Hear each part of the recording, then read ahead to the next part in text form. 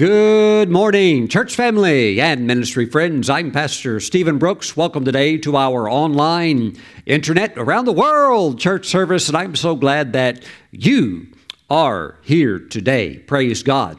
And by the way, I'm so happy to be here with you because we just returned from our tour to Israel, and it was a fantastic time, and it's great to be back in the pulpit. Praise the Lord. Amen. I'll do my best on Wednesday to show you some videos and pictures of the wonderful time that we had in the Holy Land. Amen. Now, let's go to Ephesians chapter 6, verse 10 just for a moment. We're going to receive the tithes and offerings, and while this is not a typical tithe offering verse, I want you to understand something very special. Verse 10 and 11. Finally, my brethren, be strong in the Lord and in the power of His might. Put on the whole armor of God, that you may be able to stand against the strategies of the devil. The strategies of the devil. You know, some decades back, Dr. Frederick K.C. Price, pastor of the Crenshaw Christian Center, talked about when he received the revelation of tithes and offerings, and he caught an understanding of God's financial plan, that he began to give the tithe and began to give offerings, and time went by, and he said nothing was happening. He said actually his finances were getting worse. And he went before the Lord, which is what any wise, inquiring person would do, and he said, Lord, what's wrong? And the Lord basically revealed to him that there's an enemy out there, and you have to use your faith to aggressively move forward in this area. My friends, just because we honor God with the tithe, which belongs to Him, 10% of our income, 10% of the increase that He brings into our life, doesn't mean that just because we're obedient, we sit back and everything like runs on an autopilot where it just automatically falls into place. Yes, we must be obedient, but we must also be in the midst of the situation, walking in faith and also praying that everything come through signed, sealed, and delivered just the way that it's supposed to, lest the enemy get in there and through his bizarre strategies cause things to happen that might cause a hang-up or a slip-up or some kind of a problem that would thus lead to financial frustration. You know, some years back, we had a situation where the ministry needed $13,100. Well, I prayed about it, and I said, Lord, I trust you for it. And we got closer and closer to the date, and that need was not met. All the other needs were being met, but that need, which was an extra, was not getting met. And it got to like right down to the last, like the last day and a half, and I really needed that money at that point because there's a time situation on this, so the time's ticking down. And I sensed in my heart something wasn't right. And why? Because, well, I'm a tither. I'm a giver, so things should be working right. And I'm praying, I'm standing in faith, but something was weird here. And Kelly sensed that something was wrong, and it was related to the office administration. So she called the person that was overseeing the mail. We had different departments within the administrative office. So she called and spoke to the person that oversaw the mail, that picked the mail up every day and put it on her desk. And she said, did you do anything different with the mail? She said, well, I did see a few envelopes that were just junk mail. And she said, I threw them out. And Pastor Kelly said, you threw them away?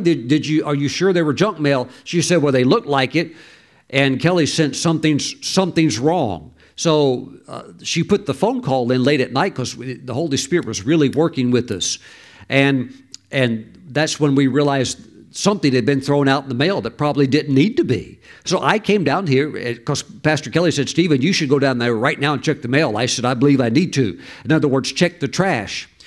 And so I went to look for the trash, but one of the office team had already taken all the trash out and thrown it out in the dumpster, and the trash truck is coming in the morning to pick up the dumpster and haul it to the landfill. If he goes out there, you'll never find it. So around midnight, probably a little closer to 1 o'clock in the morning, I start digging through the trash dumpster. getting all the trash out of the way. And would you believe it? It's in the trash bag that's at the very, very bottom of the giant trash bin. Well, I got down there and got the bag out because I'm having to tear them open and look to see what's on the inside. I'm looking for the mail that was thrown out that was supposed junk mail. And guess what? In the last bag, there was one envelope, and there was like coffee grounds and banana peels on top of it, and a whole bag of trash. It was at the bottom of this trash bag, and there was an envelope. Yet it wasn't wet. It was perfectly dry. It wasn't even bent. And when I looked at it, honestly, it did look like a piece of junk mail. But I opened it up, and there was a check to the ministry. And at the bottom, there was a note. It said, Pastor Stephen, please apply this to your best discretion, however the Holy Spirit leads you. And the amount was for $13,100. Woo! Praise God. Praise the Lord. Put on the whole armor of God that you may be able to stand against the strategies of the devil. The devil has strategies to frustrate your finances. So you must put on the armor of God. You must walk in faith. You must stand on the word of God and use the sword of the Spirit. And don't give up, don't back down on the promises of God, and pray and stick with it until the thing is pulled through all the way. We don't want any half-baked testimonies. We want the full testimony, signed, sealed, delivered. Amen. Praise God. Now today, as you bring your tithe and your offering into the storehouse of God, do so with unrelenting faith. Do so knowing that prosperity is in the new covenant. Take your stand and fight the fight of faith and refuse every form of lack and insufficiency, and fill your mouth with praises unto the Lord and stand. Amen. Keep your hands on the prosperity plow, and your due season of reaping will without question come to you. Praise God. Now, for those of you that prefer to mail in your tithes and offerings, please send them to Stephen Brooks International, P.O. Box 717, Moravian Falls, North Carolina, 28654. And every piece of mail here is now checked. That was over a decade ago, but we implemented a strategy. Every piece of mail is checked. It doesn't matter if it is junk mail. It's going to get opened. It's going to get looked at. Nothing's thrown out without a thorough review. Amen. I'll guarantee you your mail will be checked. Amen. And received. Okay. Now, if you prefer to bring the tithe and offerings in online through the internet, which is super safe and secure, highly encrypted, please go to stephenbrooks.org. At the top, there's a header that says Give Online. You can click that. It'll take you to the giving page. And there's a segment that says Fund, F-U-N-D. It's very fun to click Fund. And it'll drop down as a menu, a drop-down menu. There's the section for the tithe. There's the section for your offering. And it's very easy, and it comes straight into the storehouse of the Lord. Let me pray for you.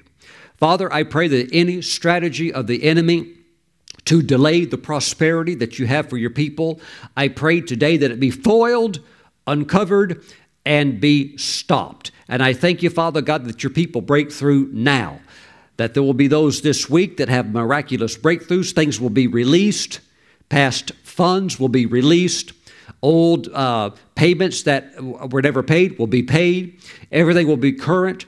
And I see your people out of the red and in the black, and never knowing lack or insufficiency again. Now, Father, we give you all of the praise. In Jesus' name we pray, and we say, amen. Praise God. Hallelujah.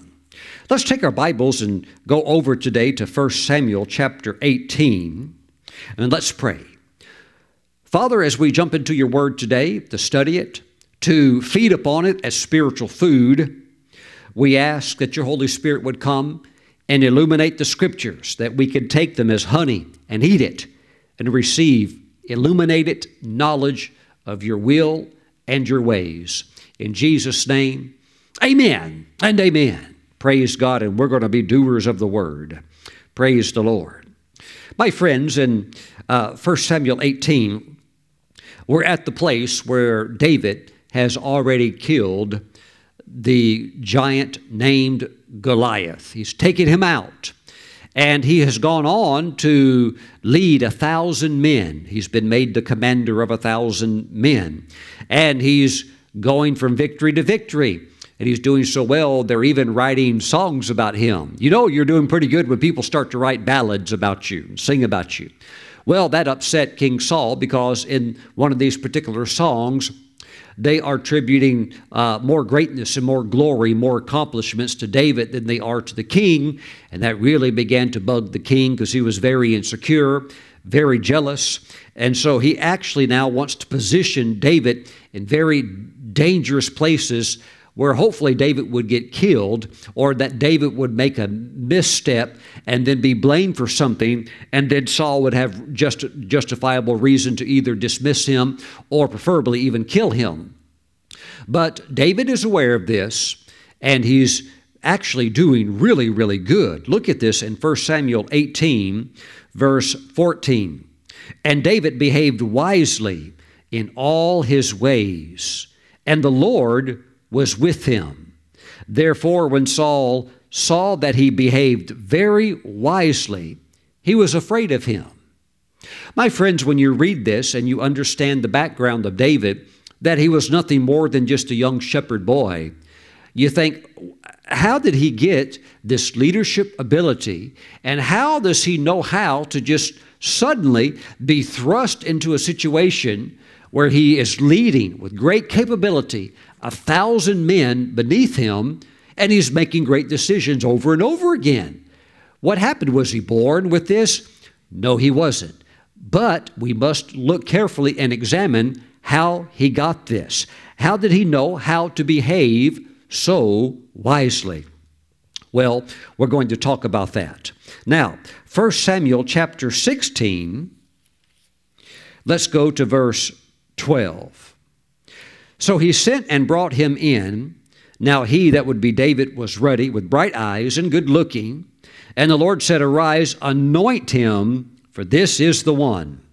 You know the story that all of Jesse's sons were presented before the prophet Samuel. And Samuel thought certainly that Eliab, the oldest one, who was very handsome and tall and had all the attributes of what would appear to be a great leader, but yet God said, no, I've refused him. He's not the one.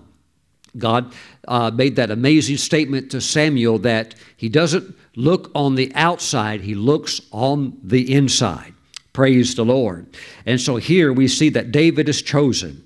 Verse 13, Then Samuel took the horn of oil and anointed him in the midst of his brothers, and the Spirit of the Lord came upon David from that day forward. So Samuel arose and went to Ramah. My friends, on the day of that anointing is when David's life changed. He had, before that, had what you could call intermittent or temporary type anointings, where as a shepherd boy, he would kill a lion or he would kill a bear. That's very spectacular. But then that anointing would lift. But a new anointing has now come upon him, and is poured upon him out of the horn of oil. Saul had a different type of anointing. His anointing was done with the flask, but the horn represents power. So David had a power anointing, and power is also synonymous with wisdom. You cannot separate the two. So David had that anointing, and then we see just after that in chapter 18 that he now somehow just knows how to go about and do things very, very wisely. Oh my goodness. So we see that the root of that is the anointing, and the anointing is the product of the Holy Spirit resting upon the life of a man or a woman. Praise God.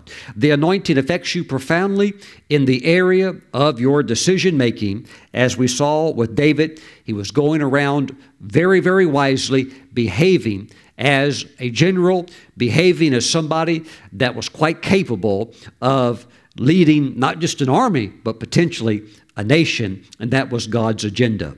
Now, Matthew chapter 13, let's drop over there. Matthew chapter 13, and we're going to go down now to, let's go to verse 53. Verse 53. Now it came to pass when Jesus had finished these parables that he departed from there.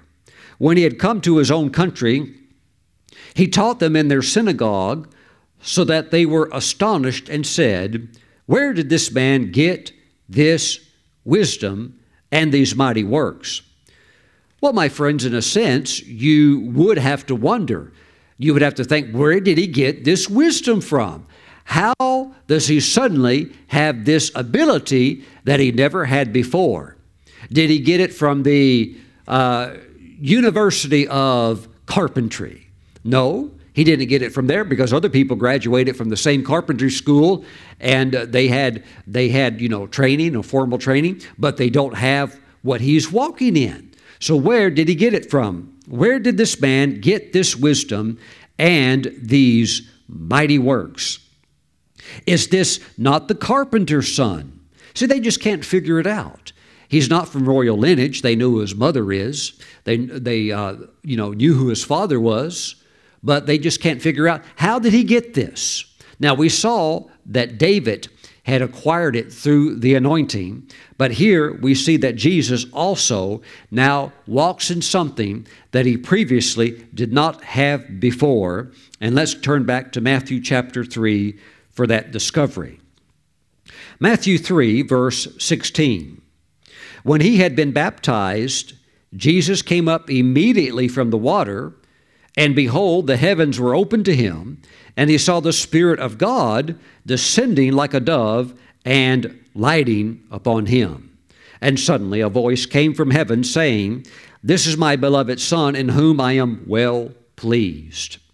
My friends, Jesus was just as much the Son of God, the Son of Man, when he was 12 as he was when he was 30. He was just as much God's Son when he was 18 as he was when he was 30. But he was not anointed until this moment. Wow. Before then, he was God's Son, sinless, living upon the earth. But this is when the anointing came. And so we could answer the questions of those in Nazareth when they said, where did he get this from? We could say, technically, he got it from God when he was immersed and baptized in the Jordan River. When he came up and the Spirit of God came on him, that is when he got what all of you are now talking about. Woo! Praise the Lord. Thank you, Lord Jesus. Well, let's go to the book of Proverbs just for a moment. Proverbs chapter 8. Praise God. Thank you, Lord Jesus. We're heading over to Proverbs chapter 8. And this is going to be verse 15. Praise the Lord today. Proverbs 8, verse 15.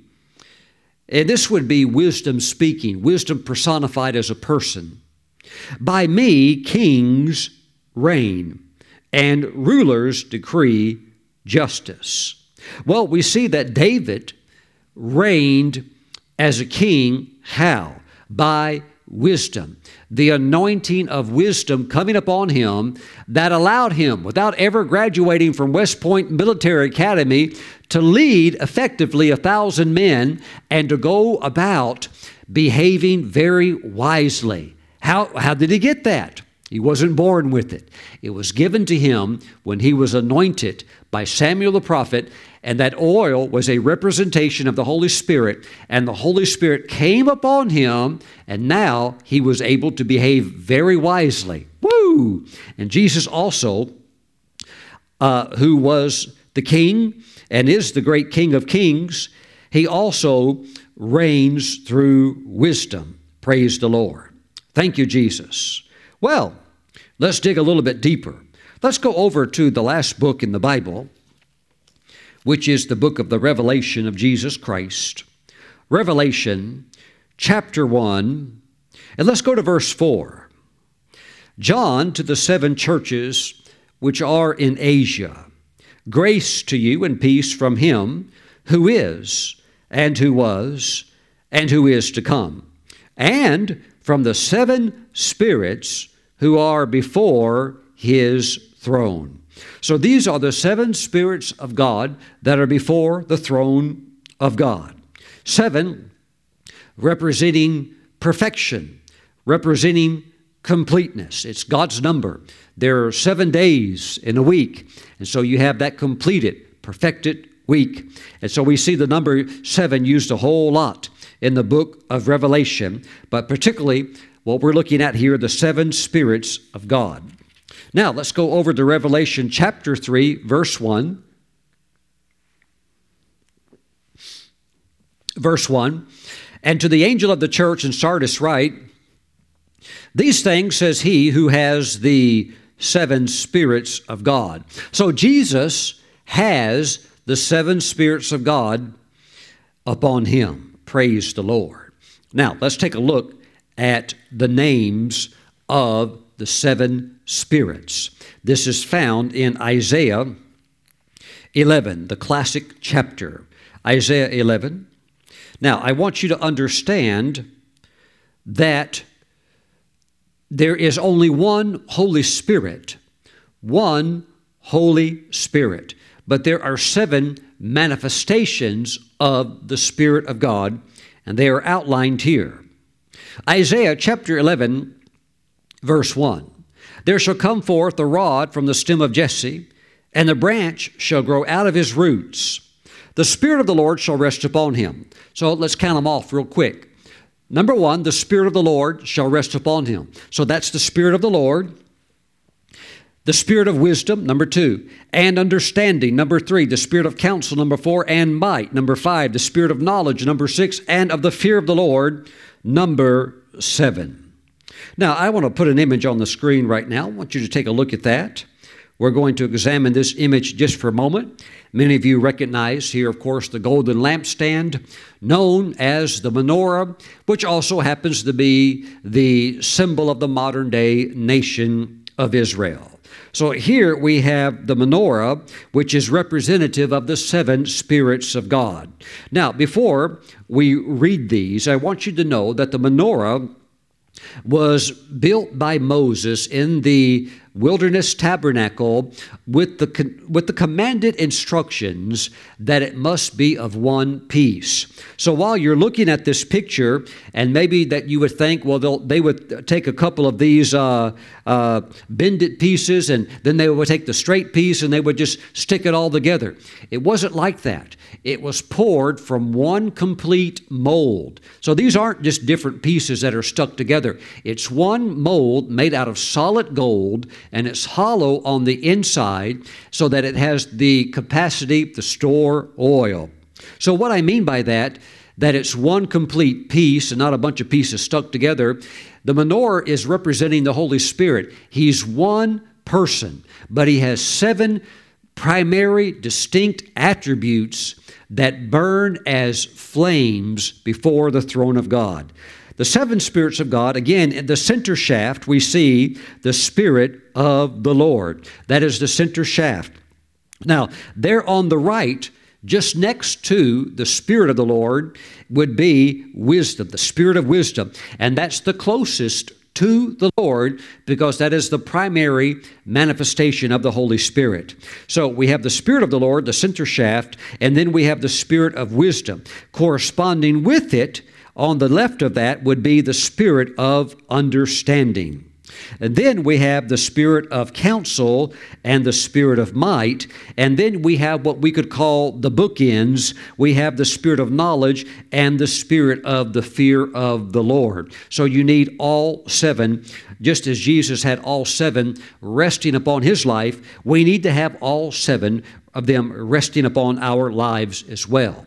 Now today, I want to talk about the menorah and your golden focus. And I want to key in just a little bit on the Spirit of wisdom, which is the one just to the right of the center shaft.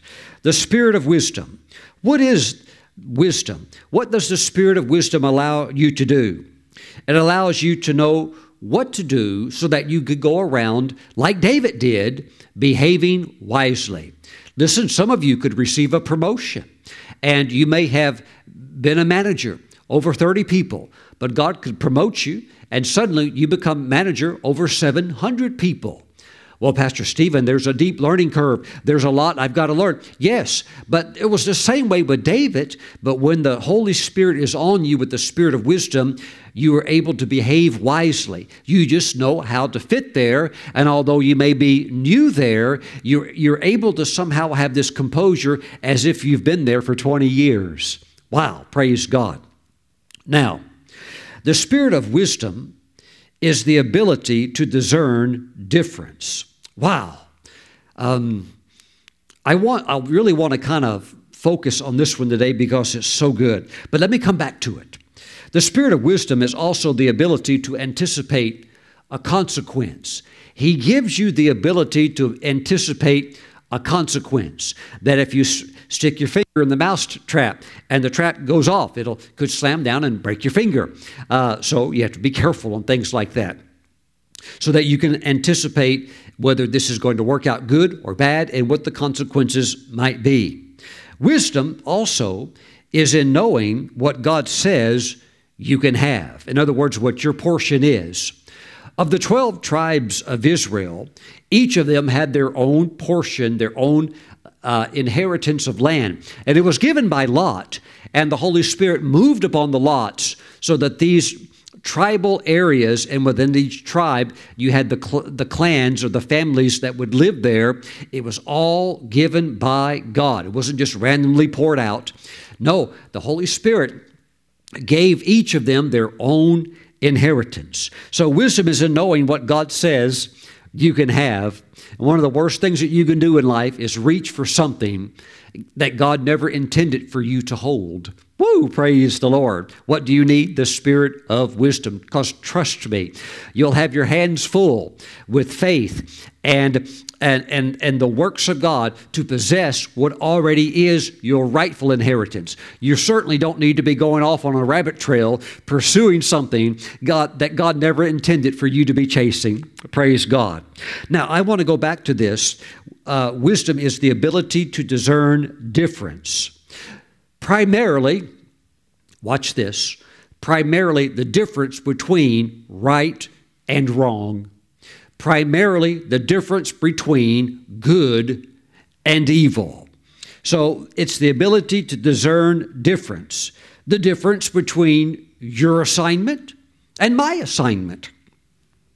The difference between, please listen to this carefully, the difference between what could be an opportunity, an open door, and what could be a trap. Not every open door is from God. It could be something that the enemy is plotting to catch you in that will tangle you up and distract you from what should be your golden focus. So wisdom is the ability to discern difference, the difference in an environment.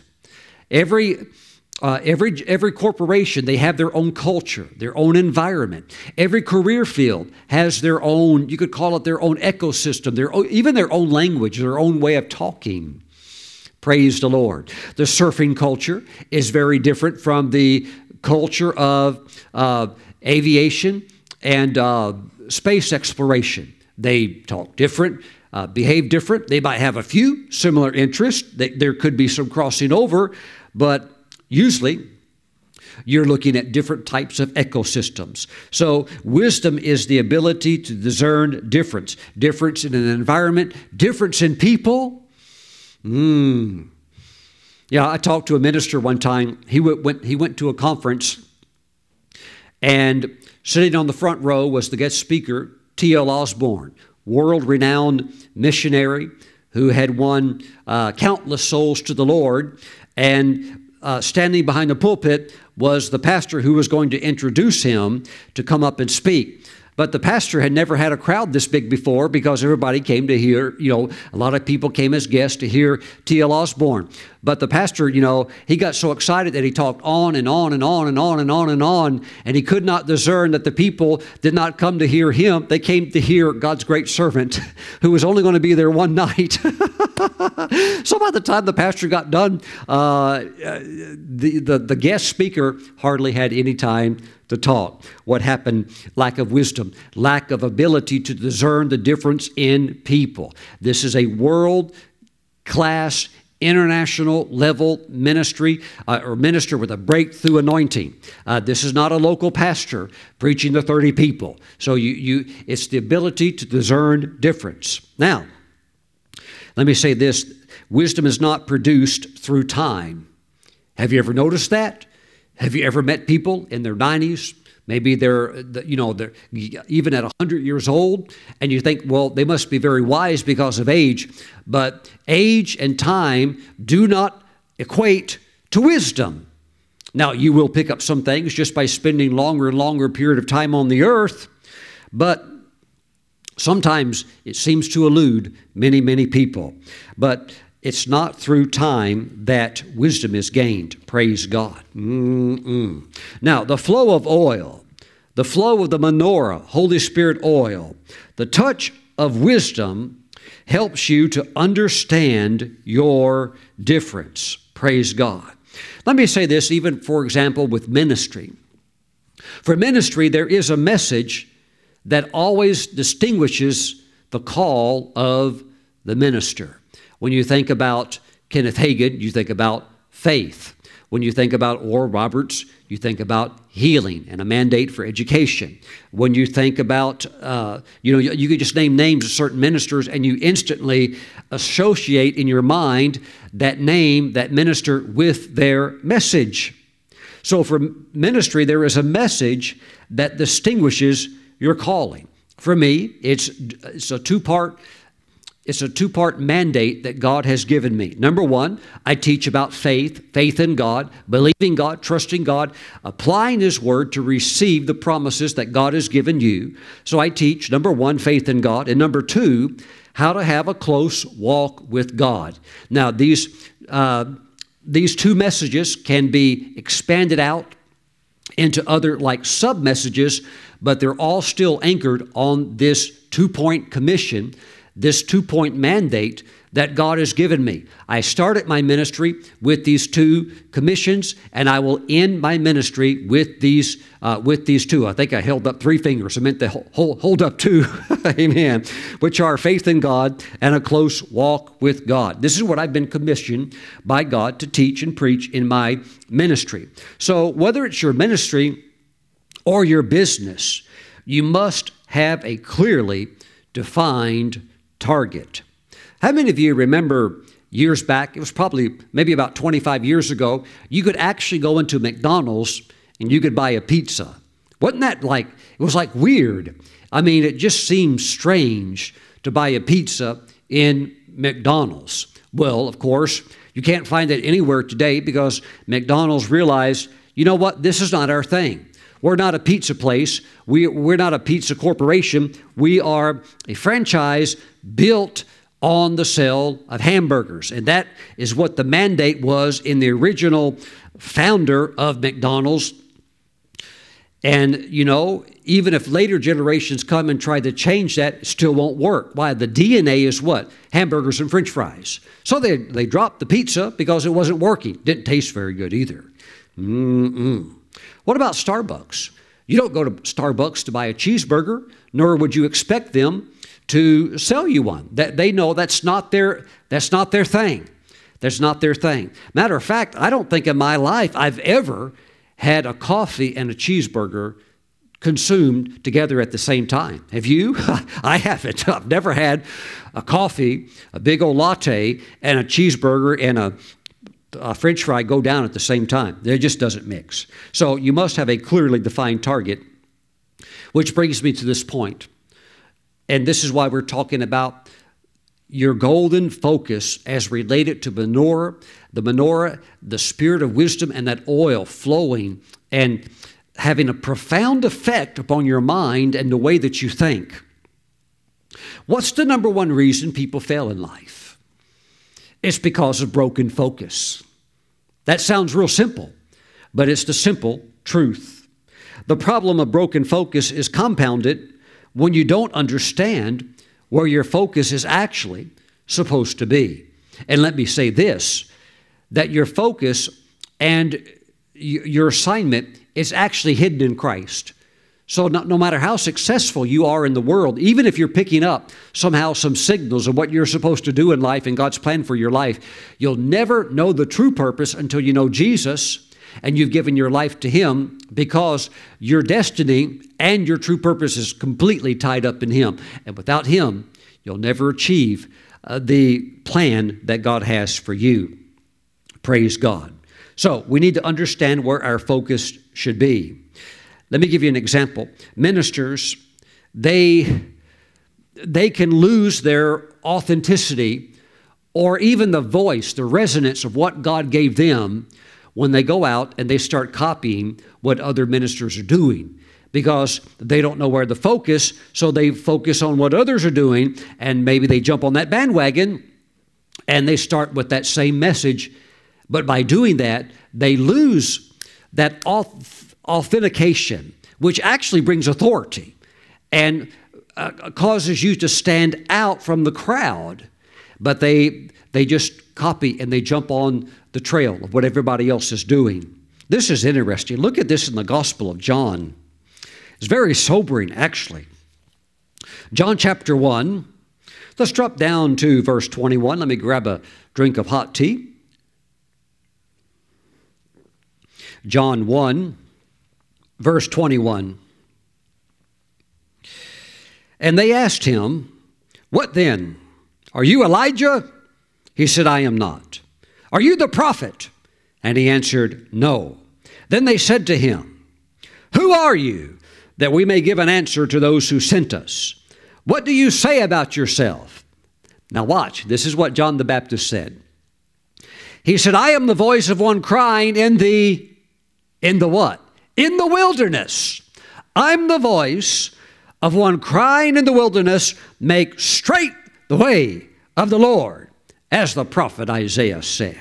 You know what? As long as John the Baptist stayed in the wilderness, it's like he was invincible. I mean, even the Roman soldiers who could abuse their positions and can be a little bit on the thuggish side sometimes, because they've got the manpower, they've got the swords, they've got the military, they've got the financial backing of Rome. Even the Roman soldiers were like awestruck with John. They wouldn't challenge him. There was something on John when he was in the wilderness that even the soldiers said, "What do we need to do to get right with God?" I mean, he was hot, and he was the hot ticket. And you know what? They were coming to him. "Oh, Pastor Stephen, if you go out there in the wilderness, nobody's going to come out there." They will, if that's what God said is your distinction. If that's where God says you're supposed to be and your focus is at, yeah, they'll come out there. They may have a heat stroke. We may have to lay them out underneath a palm tree and give them some Gatorade, but I'll guarantee you one thing, they'll come.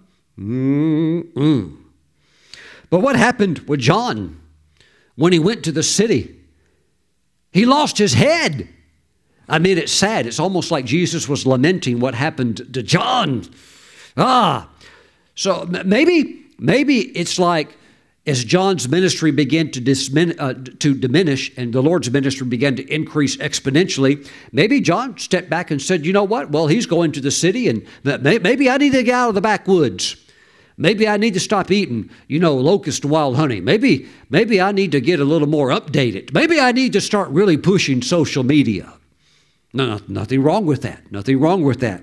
But the moment he leaves the wilderness and he goes up to the city and he starts talking with Herod, and by the way, rebukes Herod and said, "Hey, that's not right that you've married your brother's wife." He highly offended that woman. And watch out for a woman who's been publicly embarrassed like that, who has power and authority. She didn't forget it. And the next thing you know, he's got his head being taken off because of a young teenage girl that performed the dance routine. Wow. Here's something you really need to understand. It's a terrifying reality. There are some places you can go where your anointing, which is so effective where you're at, there are some places you can go that will take you out of that radius of your anointing and you're not effective anymore. Woo! It doesn't work over there. It works here. It doesn't work over there. Oh, Pastor Stephen, it'll work everywhere. That's not in the Bible. That's not in the Bible. You've got to know your focus. And that is also part of working with the Holy Spirit and the Spirit of wisdom. Knowing what your voice is, what your message is, your distinction is, and what your focus is supposed to be. And for John, as long as you're in the wilderness, you're the hot ticket. You get out of there, you lose your head. Because he's still going to preach. He's still going to have that bite and that roughness and that edge, but it doesn't work out there. Reminds me of St. Francis of Assisi, Italy. And he left Italy, can you believe it? And he walked all the way to Persia. That took a long time, and he got there, and he led one of the Sultan princes to Jesus. He was a Mohammedan, and he led him to the Lord. But the Muslim prince said to him, he said, look, I have received Jesus. I know he's the only way to God. But he said, I can't tell my people this because I'll be beheaded overnight. So it was later that night when the Lord spoke to St. Francis and said, go home. You'll have very little fruit in this land. Go home. And he did. And he did. Got one person saved. Praise God. Now that's wonderful. That's wonderful. Well, Pastor Stephen, that means God doesn't want to save those people. No. It just means that's not his assignment. It is not his assignment. But Pastor Stephen, we're supposed to go into all the world and preach the gospel. Yes, but it's a real big planet. Look, we hear these numbers and we throw these numbers around like this city has 7 million, this city has 10 million, and we have 8 billion people. But when you get out there and realize how big 8 billion people is, it's staggering. There is no one singular ministry, regardless of how gigantic their budget might be, that can cover it all. That's just not possible. The planet's too big. There's too many people. There's too many languages. Woo! You've got to play your part. Whether it's business or ministry or the career field that God has for you, you've got to let the oil of the Spirit, represented by the menorah, the Spirit of wisdom, begin to touch your mind so you get in your thing. You get in your niche field and you begin to go up from that position. And it doesn't matter if you're out in the wilderness. If that's where you're supposed to be, that's where they'll show up at. It doesn't matter if God tells you to open an ice cream shop out in the middle of the desert. If God told you that's where your anointing's at, you get out there and you'll find out you'll be the stop for all the tour buses. You'll be the stop and you'll be prospering right there. Amen. You'll be a sign and a wonder people can't figure you out, but you can understand it because God's Spirit of wisdom has touched your mind with a higher level of thinking and understanding. Matthew chapter 11. Woo! Oh, please turn here and look at this one with me. We have to embrace these realities. We cannot make excuses for failure. We cannot make excuses for stagnation when we have lost our focus. What's the number one reason men and women fail? Broken focus. Look at this in Matthew chapter 11. It's a jolt. This one will grab you. Matthew 11, verse 2. And when John had heard in prison, he's in prison, about the works of Christ, he sent 2 of his disciples and said to him, are you the coming one, or do we look for another? Can you believe the low point that John has reached? He's not even sure at this point if Jesus is the one. Yet he stood on the shore, stood on the bank of the Jordan River and said, that's him right there. Behold, the Lamb of God, the Son of God right there. I mean, he preached Jesus everywhere. But now he is at such a low point that he sends representatives to ask, are you the coming one, or do we look for another? Wow. Jesus says a few things. He answered and said to them, go and tell John the things which you hear and see. The blind see and the lame walk, the lepers are cleansed and the deaf hear, the dead are raised up, and the poor have the gospel preached to them. And blessed is he who is not offended because of me. John had gotten offended at Jesus. I don't understand why I'm here in prison. He's out there preaching everywhere. Everybody's celebrating him. I had my moment. How come? Bob, what's going on? What's happening? What's happening? John, you forgot your original mandate. You forgot your focus. I am the one. Out where? Out in the city? No. You go to the city, you lose your head. I am the one out in the wilderness proclaiming. Yep, and as long as you did that and stayed there, they were coming, weren't they? But you go into town to give Herod a mouthful, and I'm telling you, there are places where that anointing that is on you, it won't work if you get out of areas that you're not assigned to, whether it's John the Baptist or whether it's St. Francis of Assisi with another tremendous anointing. Wow. Here's a good one. Let me tell you another story about St. Francis. In some areas, when he would run into pagan kings, and he's wanting to get the gospel over to the king in the shortest amount of time possible, he just say, well, let's just get to it. He said, look, you have your priest, your religious leaders build a big bonfire. He said, I'll come over here. I'll build a big bonfire. And he said, let's just light both of them on fire. And your religious leaders, let them walk into their bonfire. I'll walk into mine, bring all the people, and whoever comes out alive will be the one that proclaims the true God. And the king, up to that point, the kings would say, yeah, we like that. Let's do that. And he won many people to the Lord that way, because he'd walk into fire, come out unburned. The others walk into the fire, of course, burned up and dead. But when he went to Persia, he did the same thing, told the king the same thing. He said, let's just have a showdown and get this over with and win all these people to Jesus. And the king did mention that to a few of his, imams and, religious leaders. They said, no, we don't play that game. We don't do that. We're not going to have a public showdown. Well, they knew why, because they knew he's going to come out on top. And they knew they're going up in smoke. So they're like, no, we don't do that here. So they didn't give the athletes, the competitors, they didn't even let them get on the field to play to see who's the true champion. They wouldn't let it happen. So I'm saying, if you get out of the spectrum of your anointing, it won't work there. Watch these things. This works the same, not only in ministry, it works in business, it works in your gift, it works what God has put inside of you. And see, John is upset at the Lord. That's why the Lord said, and blessed is he who is not offended because of me. Jesus is saying, I'm not your problem. I'm not the reason. I'm not the reason that things aren't working out. I'm for you. I'm for you. Don't become offended at me. Praise God. Praise God. It's powerful, isn't it? There's a lot in there. A lot of people, when things don't work right or something bad happens, they want to blame the Lord. But Jesus said, again, blessed is he who is not offended because of me. Don't copy others just because it's working for them. You do your thing. And that's where you'll end up being celebrated at. Maybe not right now, but watch, it will come. Don't jump on something just because it's popular, because trends change.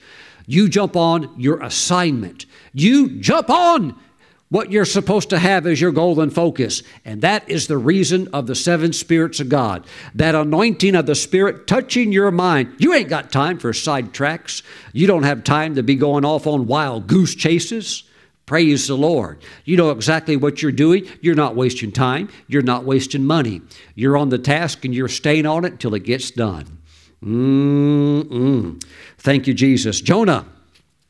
Very quickly, Jonah chapter 3, verse 2. Now watch this. Listen carefully. Verse 1. Now the word of the Lord came to Jonah the second time, saying, now listen, arise and go to Nineveh, that great city, and preach to it the message that I tell you. Oh, well, Pastor Stephen, there's no need for Jonah to go. God could send Andrew Womack, and he could go over there and preach grace. Or God could send Joseph Prince. God could send both of them, and then they'd get the double grace message. Nineveh was not meant for those men. Jonah and the message that God gave Jonah, that's the man for Nineveh. Fire's going to come, and in 40 days, Nineveh will all be overthrown. You're all going to be wiped out. How many of you know not everybody can preach a message like that? But Jonah was God's man. And you have to embrace who God has called you to be. We can't all be cookie cutters popping out like clones, robots walking around, all saying the same thing. You have a distinctive voice. Don't lose it. Praise the Lord. This is really helping somebody. Your message is your identity. It is your voice. And really, honestly, it's also your attraction. That's what makes you attractive. Praise God. So, therefore, your focus and your message, it must be well defined. If you know what God has sent you to do and focus on it, you will have distractions just like they melt away from your life. Praise the Lord. Thank you, Jesus. Praise God. What should I do, Pastor Stephen? Write down what your focus is supposed to be. Habakkuk chapter 2, verse 2. Habakkuk 2, verse 2. Then the Lord answered me and said, write the vision. Well, what should I do? Write it again. Write it out. Praise God. Why? Writing guides you. Writing reminds you of what you already know, and it solidifies it within your spirit and your mind. All of the messages that I present, I write them out with notes. I don't print something off that maybe somebody else did or something like that. Even if I am going to pull a nugget that I've received from somebody else, I'm going to write it down. Why? It gets into my spirit, and it allows me to teach it with the competence because of an understanding of it, because I've written it down, and therefore it gets into your mind and spirit better. Write it down. Write down what your golden focus should be. Praise God. Writing it on paper helps it to stick in your memory. Thank you, Jesus. Thank you, Lord Jesus. My friends, let me say, please run away from what God has not sent you to. Run away from it. Don't get all tangled up in it, and the next thing you're sidelined for 3 months. Run away from it. John chapter 6, you'd be amazed. You'd be amazed at some of the things that might open up for you, but they may not be of God. John chapter 6, verse 14.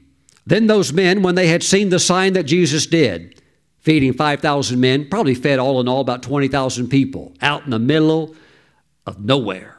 And I was there just a few days ago in that field, that hillside where he fed all of those people. When they saw the sign that Jesus did, said, this is truly the prophet who is to come into the world. Yep, you got that part right. He sure is. Verse 15, therefore, when Jesus perceived that they were about to come and take him by force to make him king, he departed again to the mountain by himself alone.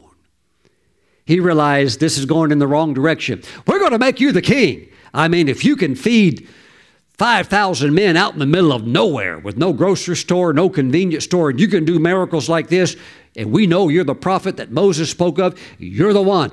And he's like, I'll see you later. They wanted to take him right then and make him the king. Some people, they would probably say, well, I know this is not God's will, but I think I'll at least enjoy it for maybe 3 days. If I could be just king for a day. Jesus knew, no, this is not what God wants. This is not what God wants. Jesus disciplined himself, and you have to be disciplined also. What is discipline? It's the ability to say no when you should say no. It's the ability to say no when you should say no.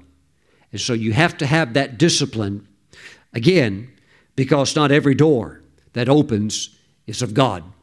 It could be a trap. Watch out for these types of things and stay focused. Praise God. Thank you, Lord Jesus.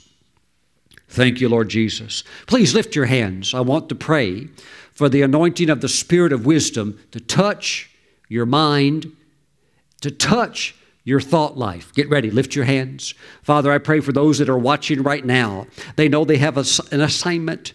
They know that they have a purpose, not just to breathe air and eat food and take up room on the planet. They know. They are here for the fulfillment of destiny.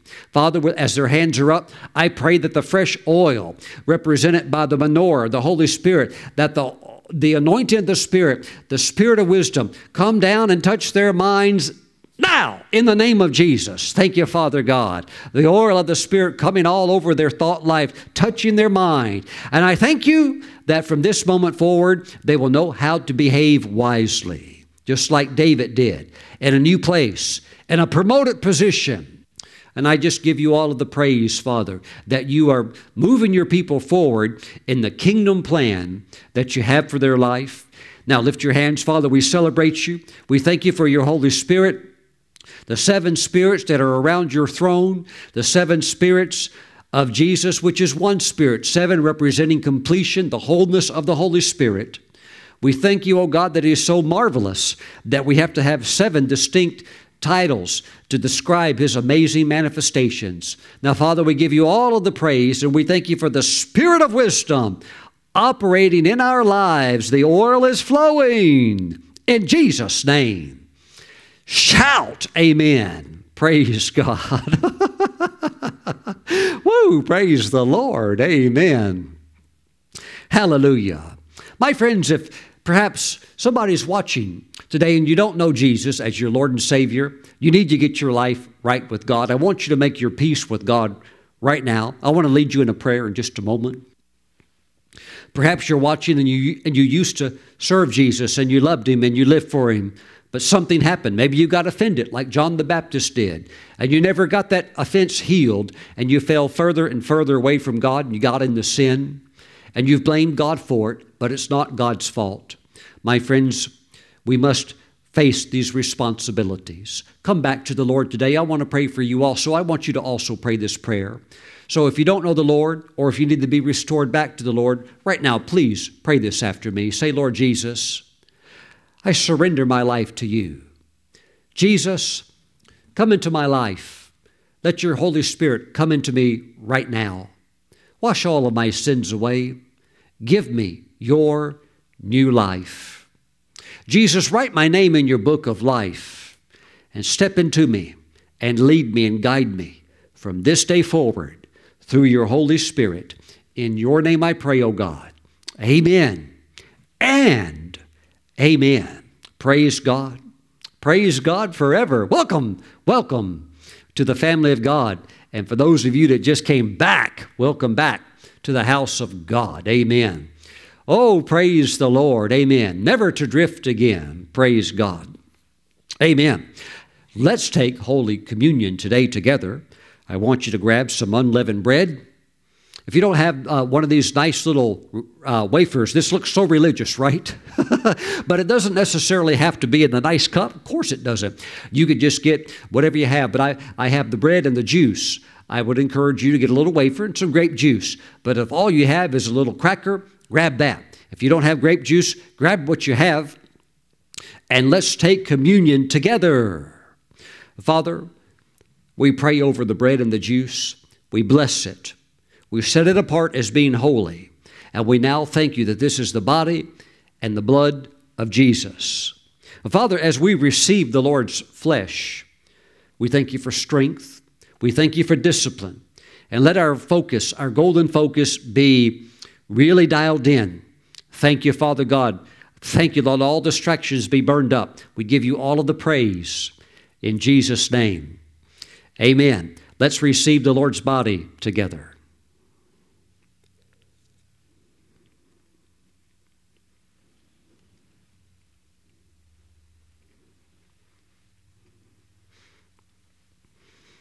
Father, we thank you for the blood of Jesus, His mighty cleansing power, cleansing us from all sin, keeping us. Thank you, O God, protecting us, shielding us. Father, let the blood of Jesus be all over our minds, all over our bodies, our families. We thank you for this protection, supernatural protection of the blood of Jesus. We thank you for health and that we will fulfill the number of our days. Oh God, we give you all the praise. Father, in Jesus' name, we all say, amen. Let's drink together.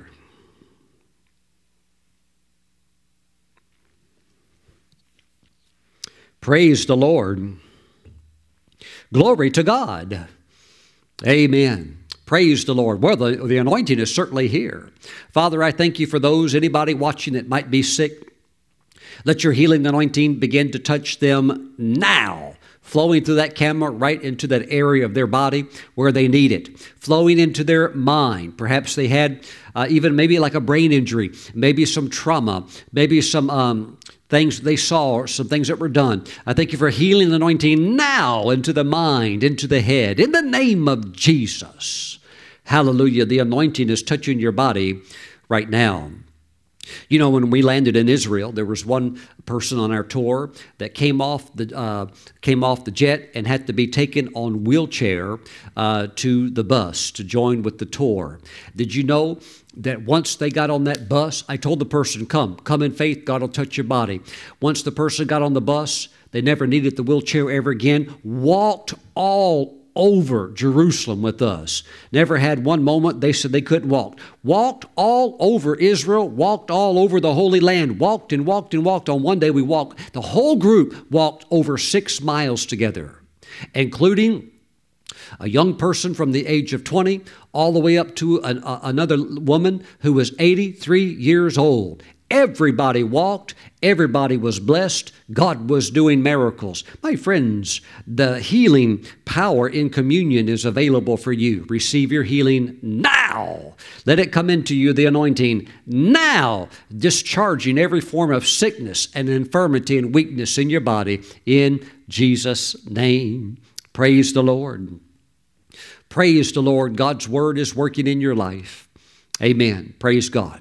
My friends, this week, just let the Holy Spirit work with your mind with the spirit of wisdom.